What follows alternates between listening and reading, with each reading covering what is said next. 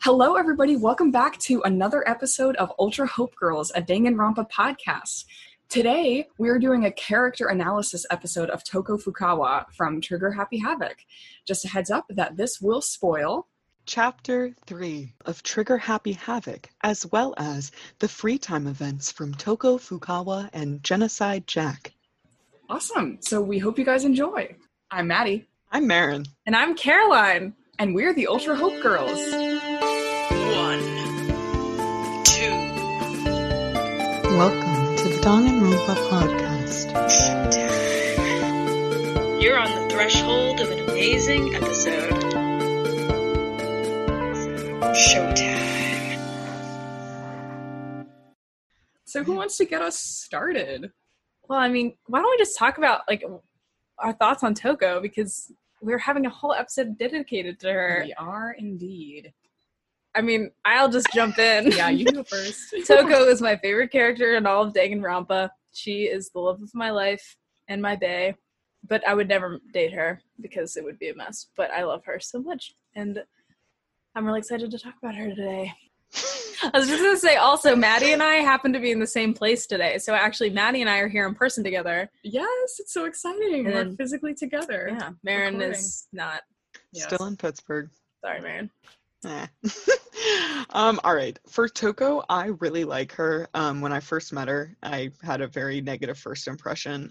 But then I just kind of loved her. And you know that if you've been listening, you know that I love Byakuya Togami. Your beauty is beyond compare, with golden locks and skin so fair. Ooh, Byakuya Togami, Byakuya Togami. And so whoever is going to end up being his soulmate, I've got to jump on the train, you know? I don't know what that means. But anyways, I love Toko. I think she's great, and I think she has a really strong character arc. And yeah, I'm excited to get into her. I mean, we tried to find people who we could do character analyses of, and she was really the only person that we all agreed we could come up with enough content beyond the general chapters to do an entire episode about. So she's an interesting gal. Definitely. Absolutely. I did not like Toko when I first played through this game. Actually, like through the end of the game, I was like, nah, Toko's one of my least faves. I think she's obnoxious. But going back and replaying it and just kind of getting a new perspective almost, she has grown on me. She's really grown on me. And I think for different reasons now, I really do like her, and she probably is one of my faves. Especially learning some of the stuff about her through her free time events has absolutely changed my opinion of her as well, because there's some stuff that I learned that I did not know that surprised me a little, but made me feel a lot more compassion for her as a character. And as a psych major for me, I mean, I love pretending to like psychoanalyze the characters and whatnot. She was a fascinating one to do, like to have this kind of analysis. She was just, I had a really, really interesting time doing this character analysis. Do we want to go deeper into the psychoanalysis? Maddie, you could get us started with that. I'm trying to decide where I want to start, because obviously Toko has dissociative identity disorder. That is canon. She literally just has that. And that is an interesting one, I mean, to look into. But I also, I mean, it's terrible because like, coming from a psych perspective, if I were like a clinical psychologist, which I'm not, I absolutely don't have that expertise, but I have some psych background. And if I were like diagnosing her with something, there are so many mental illnesses that she meets all the criteria for, like out of the DSM-5, just there are so many. Yeah, I mean, it's honestly, it's all like just kind of overwhelming in a way, but I did some research on DID, and we can talk about that first if we'd like to. But I also, and this is something I mentioned briefly on another episode of our podcast, I would absolutely say that she has erotomania. And and erotomania is just a delusional disorder about like thinking people are in love with you. And maybe after we talk about DID, I could get into that a little bit more. I think it makes sense to start with DID. But I did a little bit of research on DID. I mean, I know some about it already from psych, but dissociative identity disorder is a type of dissociative disorder. So there are a few different kinds, but this specific one is very, very strongly associated with childhood trauma, and they often form in children exposed to long-term physical, sexual, or emotional abuse. And I mean, it's like, that's heartbreaking. That makes me think like, oof, I don't know what Toko has been through. I mean, probably some bad stuff, but it's definitely one that has almost like, it's like 99.9% of the time, anyone with DID is going to have usually some kind of past trauma. And dissociative disorders can almost occur as a way of coping with that trauma, because dissociation is something that happens when you kind of disconnect from yourself or you disconnect from the real world. And that can be a coping strategy when the real world or your past memories or yourself is just too much to bear. And so you defend yourself from that by just disconnecting. And having another identity can be a way of kind of escaping the other you that you don't like or that is associated with the trauma. I actually have a quote from one of Genocide Jack's free time events, which if you played through the game and you were like, hey, I couldn't hang out with Genocide Jack, you actually have to finish all of Toko's free time events before you can go hang out with Genocide Jack. So just keep that in mind if you want to replay the game, because I did not know that. But one thing that Genocide Jack says in a free time event is, maybe living in a repressed modern society caused an unexpected reaction to bubble up. And maybe that reaction just so happened to be me. And since it was a reaction to that repressed society, my personality became the total opposite of that.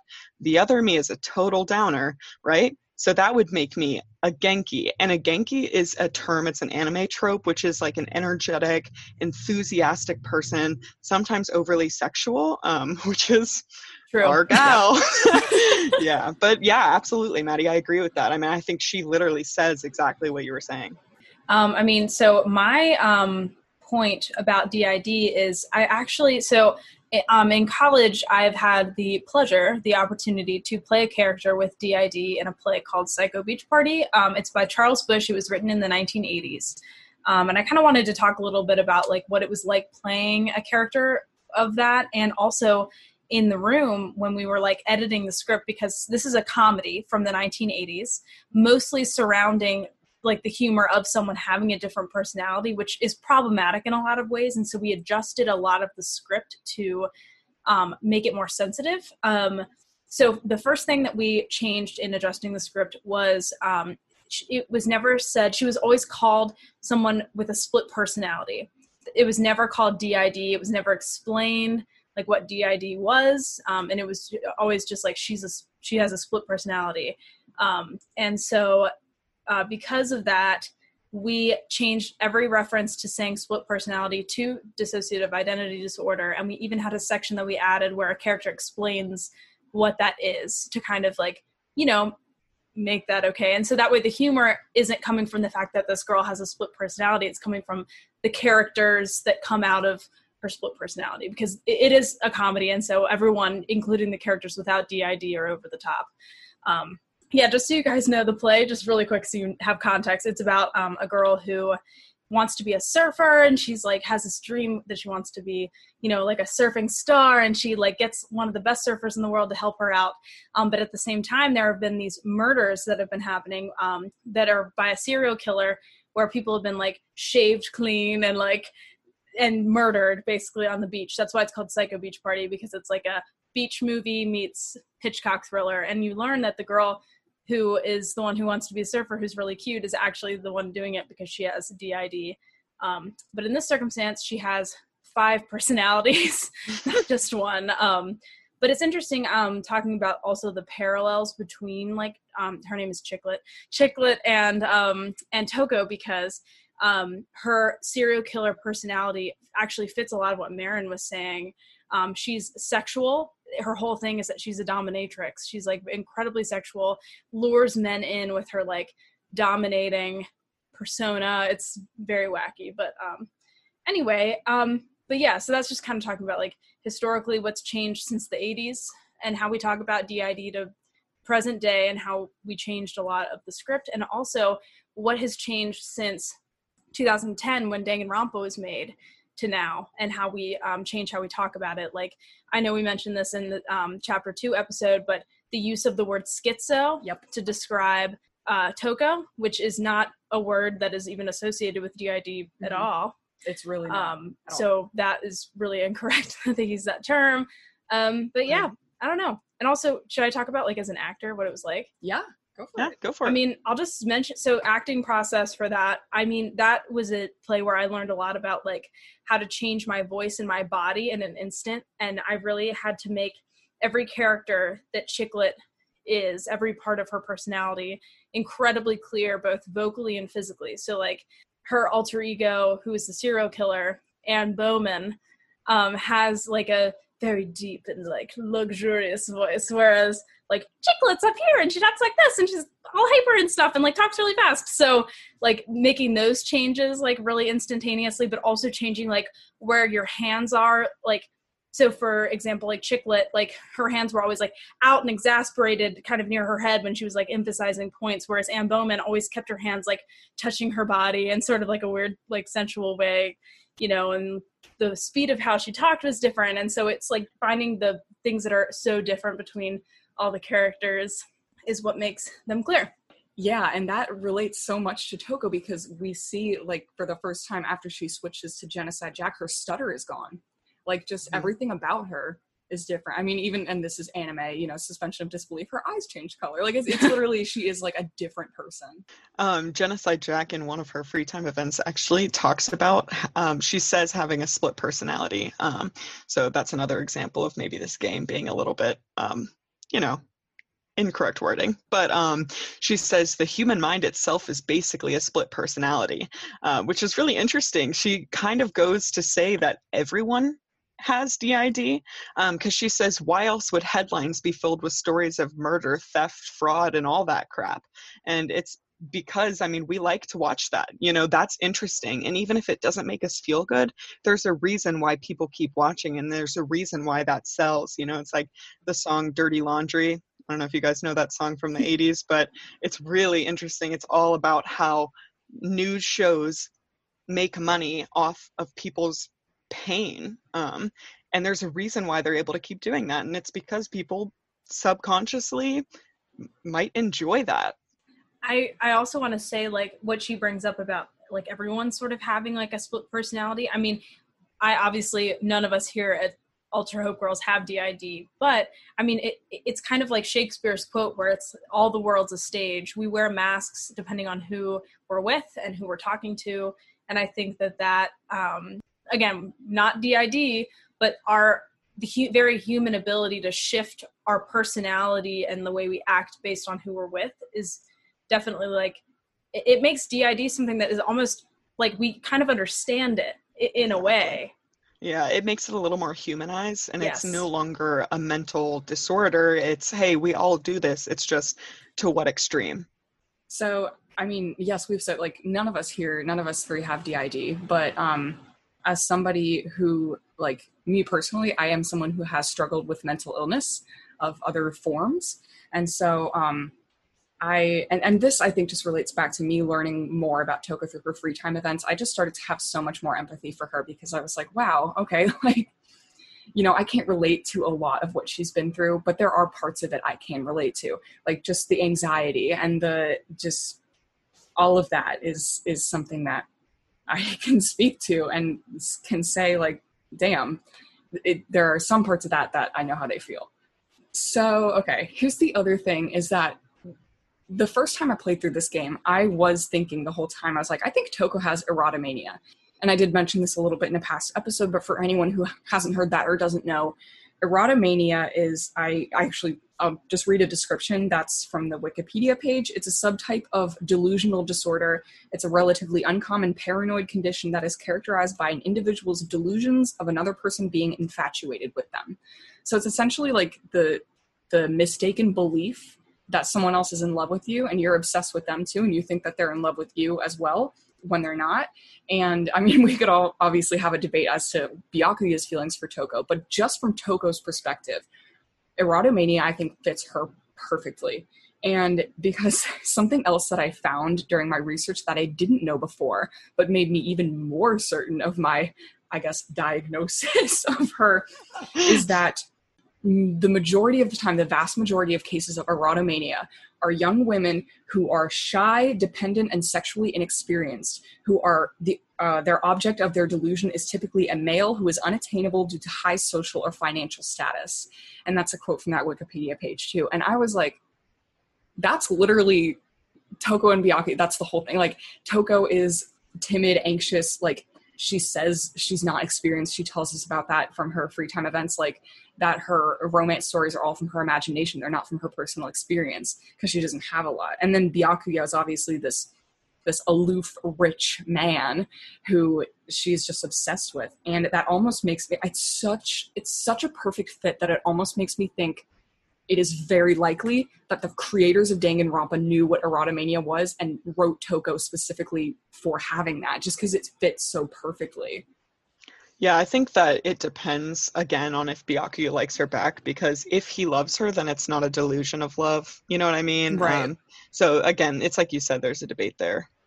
I will say that, yes, it's like erotomania is these romantic delusions taken to the absolute extreme. And I actually read a story online of one example of a woman who had it, who she would see letters, she would be driving down the highway and see letters on license plates and think that it was secret messages to her, like from her lover, who was a celebrity that she had never met. And erotomania can be really extreme like that. Like, people see signs in things that aren't there. Like, they will, it could literally be like so extreme that they could see a leaf fall from a tree and know, like, that's a sign that the person I love just sent that sign to me. Like, it's very extreme, and it's very, and so some of those don't, like, Toko isn't necessarily like that, but she does have a great deal of extreme confirmation bias and looking for reasons why Byakuya might like her. Like, when he tells her, "You stink, go take a bath," she says, "Oh my God, he really cares about me," and in any normal situation, anyone would interpret that as an insult. Like, oh wow, okay, True. ouch. But she interprets that as his love, and so that's... I will say, though, in our culture, I don't think it's good. I will preface with this, but in our culture, we are taught as young girls that when boys are mean to you, they like you. That is a societal norm. And so, like, while it's not okay, and while she takes it to, like, a different level than, what the three of us might have experienced, that is, in a way, I'd say societally taught to think, hey, this guy just insulted me. Does he like me? Like, it's not healthy, but it's there. Yeah. I can't but wonder, though, is that the same situation in Japan? I guess I don't know, but... No, but I know what you mean. And I want to also, like, comment on that, like, I mean, Byakuya also, like, I know this is a Toko episode, but he isn't the kind of person who would tell everybody if he and Toko were, like, doing anything together or, like, had a relationship, because he doesn't share that and he doesn't trust anyone.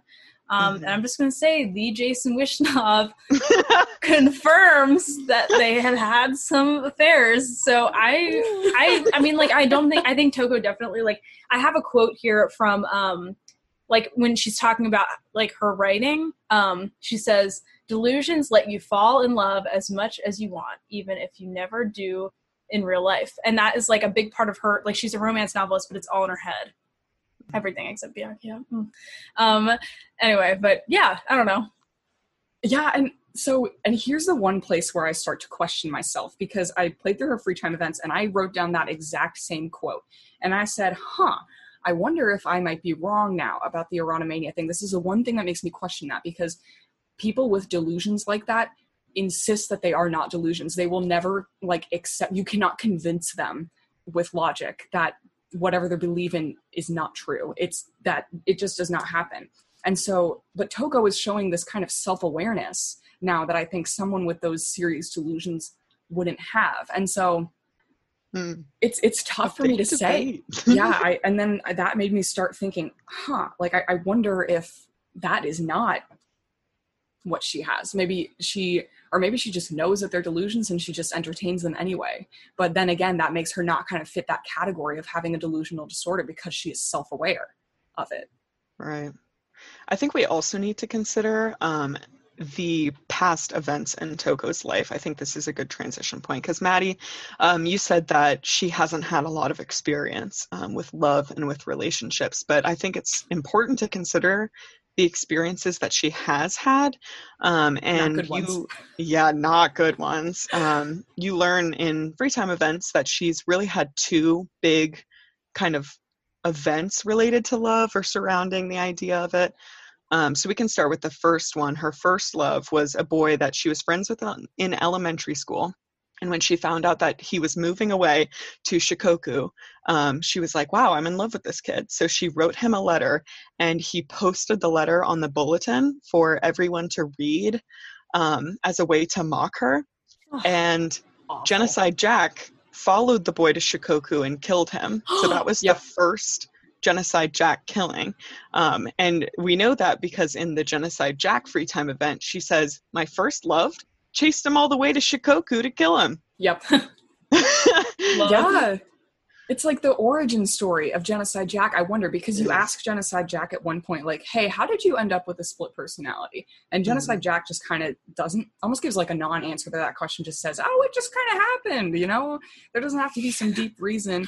But I wonder if that was the origin story, because I think Genocide Jack for Toko just kind of represents her rage, honestly, toward boys who have treated her like crap. And there's more to her past as well that we can get to. I think that there are things we cannot talk about that I think caused it. Because a lot of the time, the trauma, this is what I, again, learned in my time in Psycho Beach Party, is a lot of the time what causes DID is something that happens in childhood. It's young. And this is elementary school, yes. I think it's third grade, yeah. But I don't think this is what caused that. You know what I mean? I agree with that. I think this is one piece of the puzzle. Yeah. That is just, it like built up. I think that Genocide Jack was created before this. I think this is probably the first time that Genocide Jack lashed out in a very violent way, you know? It is definitely possible that Genocide Jack emerged long before that, but then that was just the tipping point. That was like the first kill. Right. The second event that we learn about for Toko in love is in 8th grade. A boy from a neighboring class asked her out on a date, and she spent 3 days and 3 nights planning the date and decided to go to an action movie. And halfway through, the date just left. And she found out that the boy had only asked her out because he lost a bet to his friend. And yeah, that caused her pretty significant emotional trauma. Yeah, like that's just the humiliation of that is just terrible. Yeah. And I looked up all of the movies that she recommended because I was like, what kind of stuff is Toko thinking he'd be interested in? And it is actually really incredible because I think it kind of touches on Genocide Jack. It kind of it's almost like Genocide Jack picked the movies because there are 3 movies. Tokyo Drifter, Fighting Elegy, and Branded to Kill. Okay. Tokyo Drifter is about a hitman who roams around Japan and has to avoid execution, which is kind of like Genocide Jack running from the cops, you know? I mean, to put it that might be a stretch, but the second movie is Fighting Elegy, and that is about, this is the little synopsis.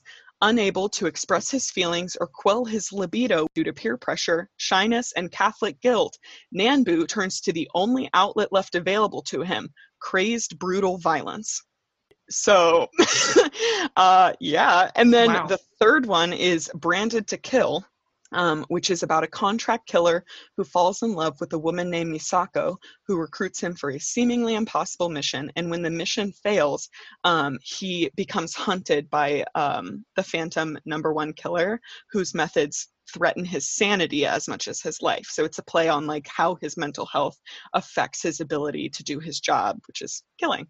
And yeah, that was crazy to me. I was like, girl, like, yeah, anyways.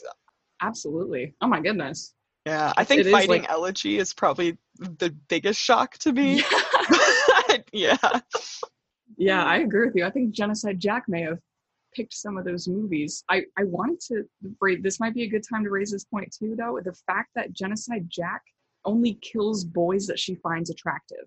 But he never kills, or she, I don't really know, never kills Togami or Tagami. Right. And Yeah. so there's a quote from Genocide Jack's Free Time that says, "Up until now, whenever I fell for a boy, that boy fell for my scissors." But then she says, "This time with Byakuya, it's different." And she says, "I would never kill anyone else ever again if it meant that I could be with Byakuya forever." So what do we think changed for her? I think it's because the feelings are reciprocated. Because all these other times are that it hasn't been. Mm-hmm. I think that is some evidence that he does care for her. I Oh, think, my yeah. heart.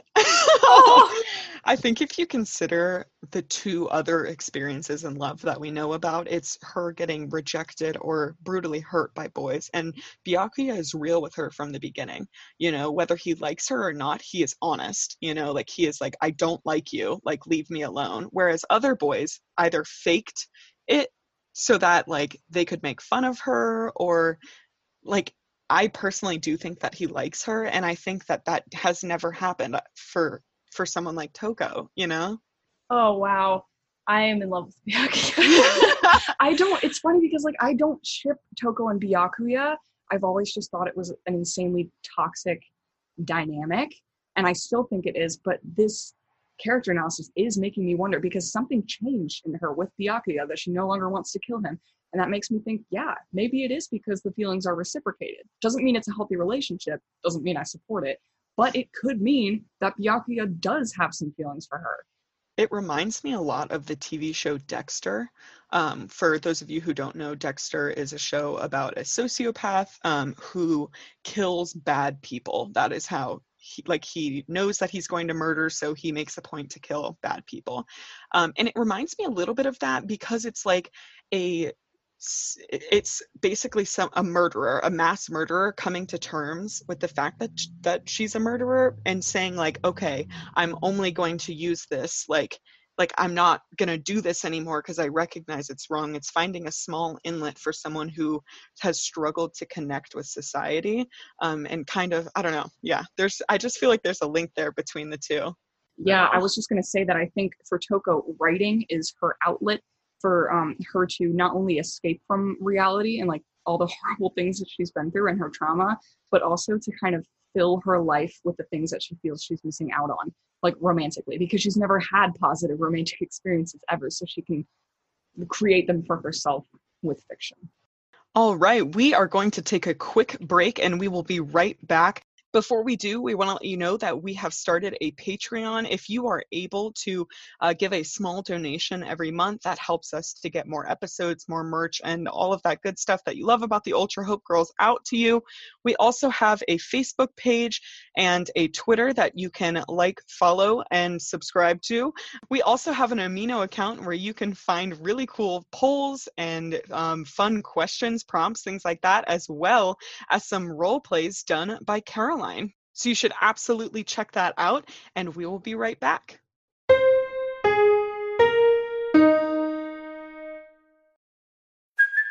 Hey, it's Kaylee Cuoco for Priceline. Ready to go to your happy place for a happy price? Well, why didn't you say so? Just download the Priceline app right now and save up to 60% on hotels. So whether it's Cousin Kevin's Kazoo Concert in Kansas City, go Kevin, or Becky's Bachelorette Bash in Bermuda, you never have to miss a trip ever again. So download the Priceline app today. Your savings are waiting. Go to your happy place for a happy price. Go to your happy price, Priceline.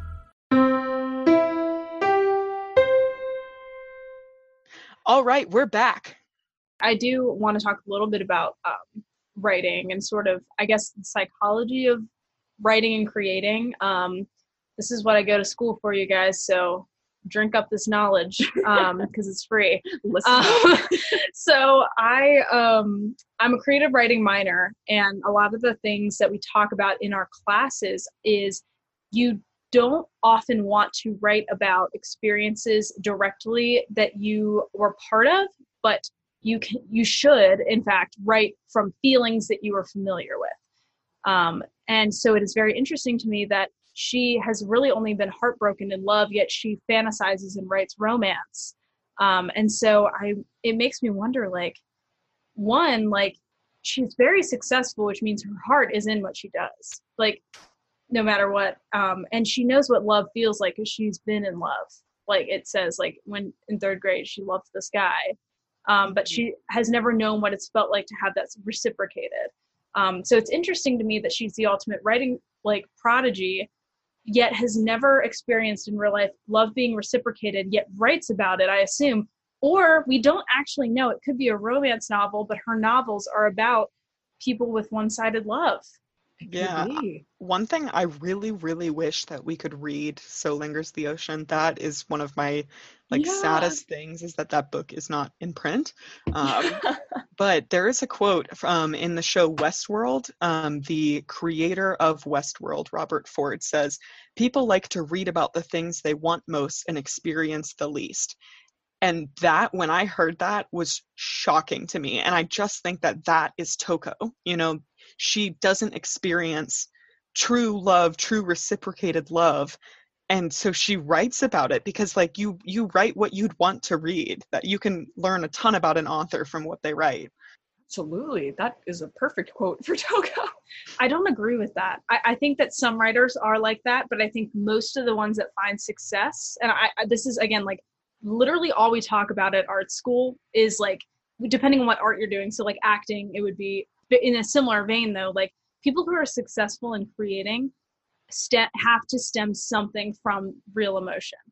And so writing what you want is usually not as successful. I mean, this is a generalization. Like, whatever you do that makes you successful, like, cool, you're rich, so, like, whatever, like, who cares if I'm wrong? I'm some person on the internet. But, like, you know, I think that it can be debated that a lot of the time the things that really do well are when they come from humanity and what you have already sort of experienced. Because when you write about what you want, that is, I guess you could write about, like, the experience of wanting the thing that you want, because that is, like, you know, in itself a feeling, I guess. I don't think they're divided. I think you can have both because, like, let's say, I mean, I'm not married, but I would love to marry someone in the future. I want that. But, like, I can use that want to write a novel about wanting a relationship. If that's my deepest desire and I write about that, I think that's a very valid feeling. Bro, you're valid. Thanks, bro. You are valid. I have 3 more things.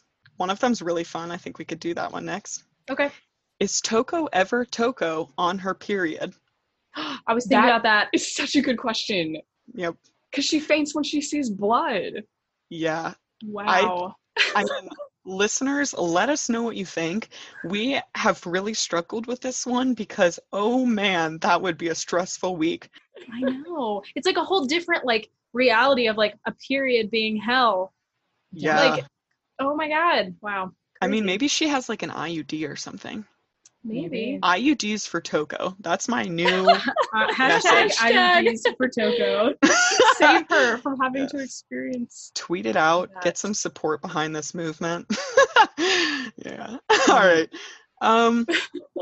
So one thing I wanted to talk about is the similarities between Hifumi and Toko. And I know all 3 of us do not like Hifumi. If you listen to our tier list episode, you know that we do not like Hifumi. We're not Hifumi stans. I'm Is it all our sorry. deep tears? But I was doing research for this episode and I realized that they are very similar people. They are anxiety driven. They're writers. They overly sexualize things that shouldn't be sexualized. They're obsessed with someone who doesn't care about them, debatably.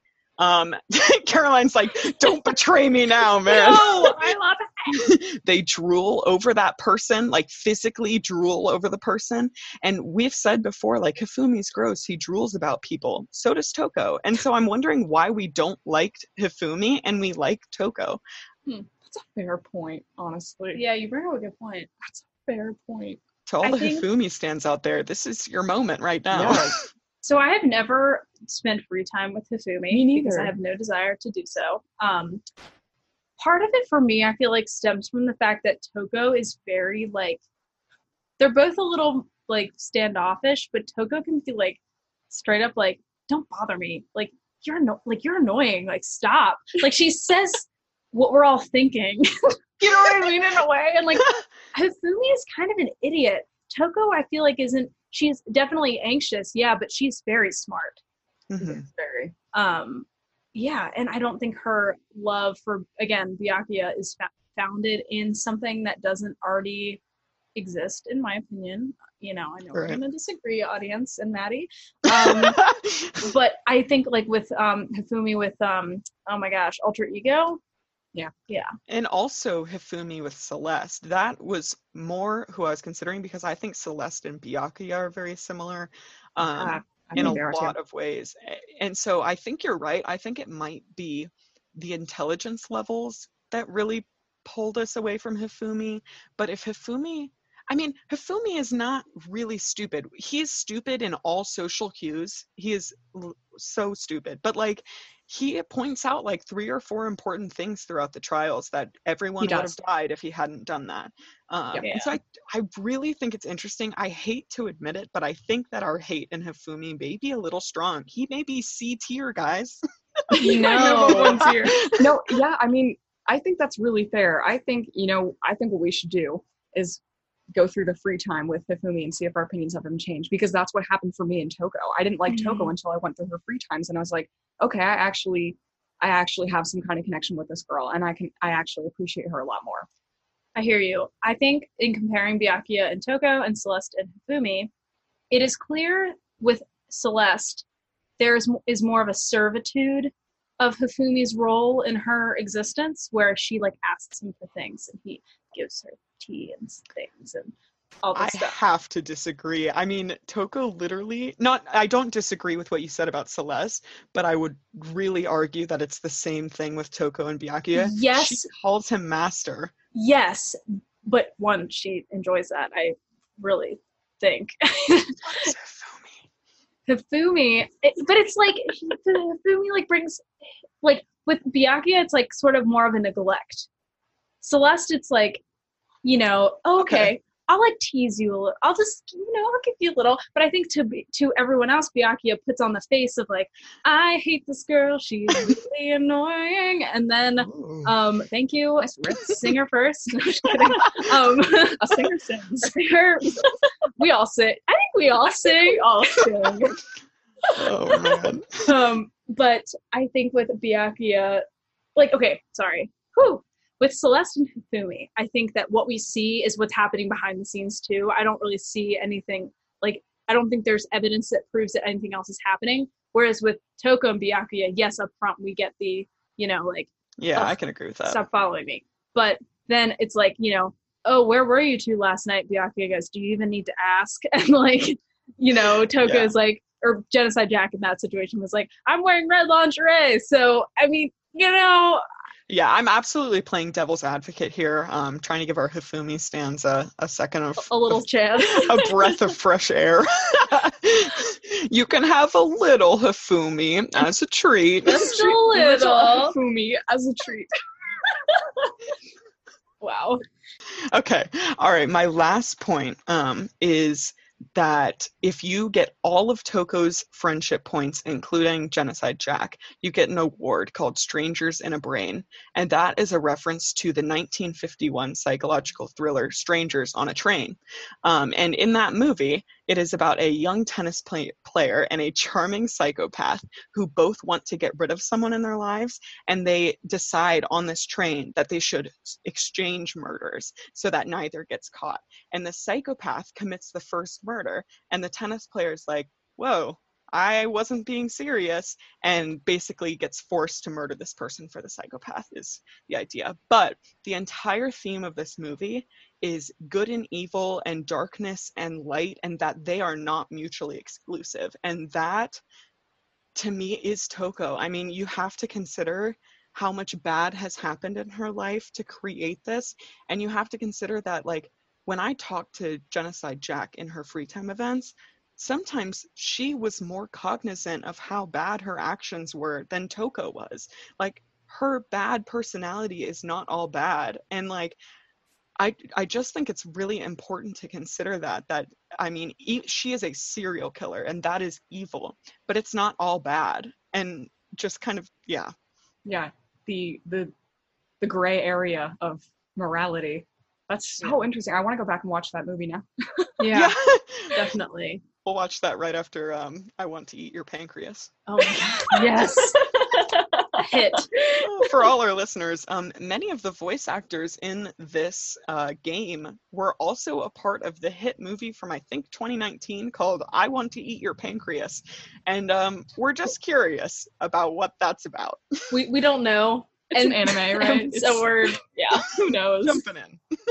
I want to also just say, like, really quick, so I think, we've talked a lot on this podcast, and I've, said or implied a couple of times that I have felt very similar to Toko. And I think that in a lot of ways, like, I'm fortunate enough to have not experienced, any really big trauma in my life, like she has. And so I think it's like, I mean, I am fortunate enough to have, like, the people in my life that have helped me get through, the anxiety that and the self-deprecation and, like, and depression that I do experience every day, that with her is on the outside, but with me is on the inside. This is opening up a lot about my personal health. I don't mind, it's fine. But, like, I think that is why I have always sort of felt a kinship with her, is because, like, she is me when I, like, she's me without help and without the friends that I have who've helped me kind of get through everything. Yeah, that's really cute. That's all. I just love you, Caroline. Yeah, I love you guys. You're great. Love you too. Secretly, y'all are idiots, and I don't want to talk to you. I'm just kidding. But yeah, and her, like, impatience with people sometimes when she like will snap at them. My brain, I need to, like, I feel like learning to be sympathetic is something that I had to learn. It just sounds terrible. I have feelings, I promise. Anyway. I know you do. Maddie said, "No, do we know?" No, I'm just I kidding. said, I know you do. I know you are a kind and good Maddie, friend. I love you. Thank you. Friend. Wow, That's all I had. That's all I have too, y'all. I have one last, and I think this could be a good closer. Yes, Maddie. We can analyze it as much as we want, or we can just close with it. But Toko's poem that she writes for Makoto, that you learn, I think her very last free time event, she reads her poem for you. And I'm just going to read it out loud real quick for all our listeners here, if you're curious. Here is her poem, and this is her poem. She's saying that reflects her true feelings in this moment. On a locked and rusted door, I dug my nails in and dragged them down. Warm blood mixed with old rust, flowing down my wrist, coils like a snake, embracing my body. You watch me, a smile in your eyes. You watch. Time runs away, and you with it. You leave me drowning in a red sea. Wow.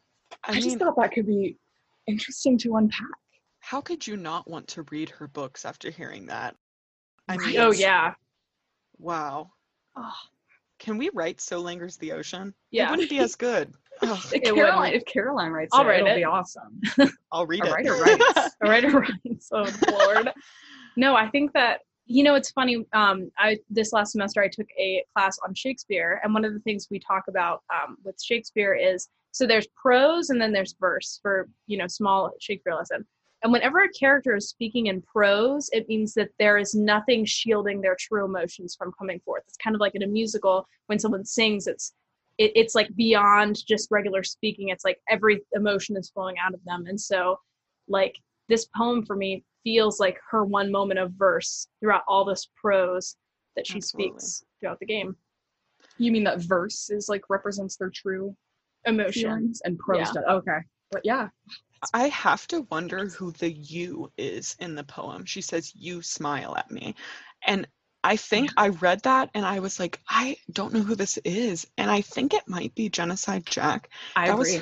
Okay. Yeah, that's what I kind of finished on. And it's like, Toko is drowning in Genocide Jack's pool of blood, but Genocide Jack is smiling at her. And it's like a tight snake around her. I don't know. It's just... I just got chills. Oh, yeah. Like, I mean, it's Wow. just like such a strange relationship between the two. And I don't know really how Toko feels about Genocide Jack. I mean, it's easy to say that she hates her.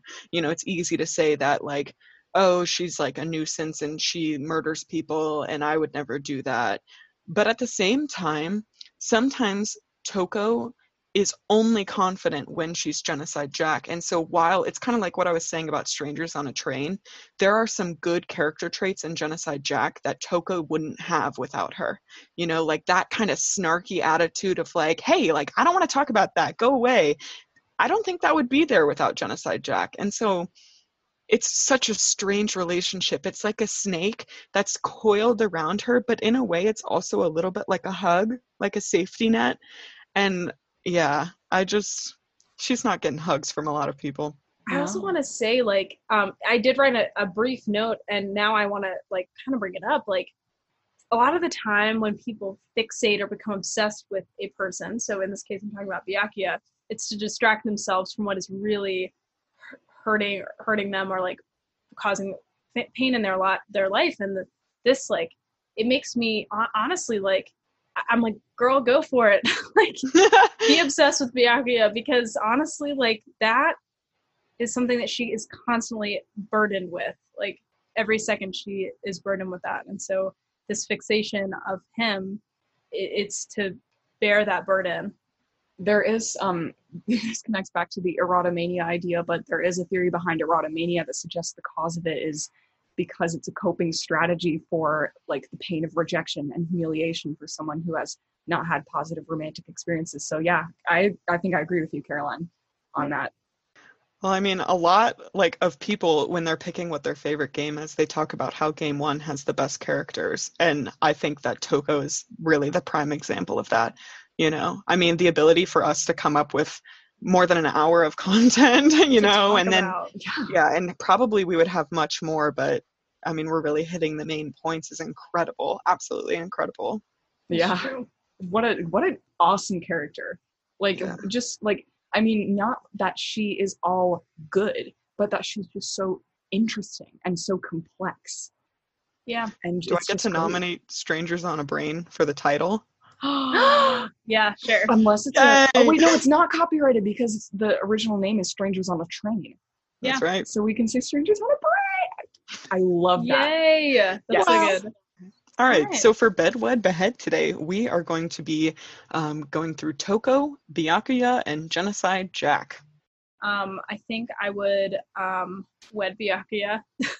Yeah. I love him very much. Wow, he's really attractive, and I think honestly we would thrive. Yeah, Marin's nodding. Yeah, I think we would. I would probably bed Genocide Jack. Just because I think they would be more interesting of an experience. And also I tend to be kind of anxious. And if I was with Toko, it would be like two Tokos trying to, like, do things, and it would be really weird. and like, we would never get anywhere.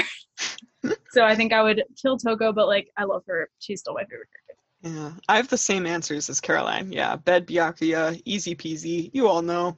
There's no surprise there. And then wed Byakuya. I misspoke there. Bed Genocide Jack and behead Toko. Love Toko, but you're right. Genocide Jack would just be an experience. I have a slightly different answer. I would wed Byakuya because I love him. Problematic fave once again, and he's rich, so, like, that would be nice. I would probably bed Toko and behead Genocide Jack. I just, like, because I don't want to behead Toko. Like, I just feel like she's been through so much, and I just wouldn't want to do that to her. Yeah, I feel like I would rather behead Genocide Jack than Toko.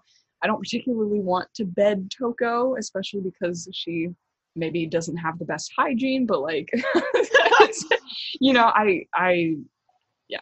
For some reason, I don't think Toko would like me, and I don't know why. I just don't think that she would, like, really reach out to me, you know? I don't know, hot take. Genocide Jack, on the other hand, we would be besties. You guys would go out to bars every night, like wild animals. It would be amazing. Kill some hot men. Nah, I'm just kidding. My favorite pastime, JK Unless. Thank you so much for coming to listen today. We hope that you enjoyed this episode where we went through Toko Fukawa's entire life. We had a great time filming this episode, and we can't wait to come back with even more great Ultra Hope Girls content. We just want to let you know that we have a Patreon. If you are able to give us a small monthly contribution, we will be able to get more episodes, more merchandise, more content out to you. We also have a Facebook page that you can like and a Facebook group that you can join, as well as a Twitter and an Amino, and we cannot wait to hear from you. If you have any questions that you'd like us to answer, please submit them to anchor.fm, and you may have the chance to be featured in a future episode. That's it from us this week. We'll see you next time. Bye. Bye.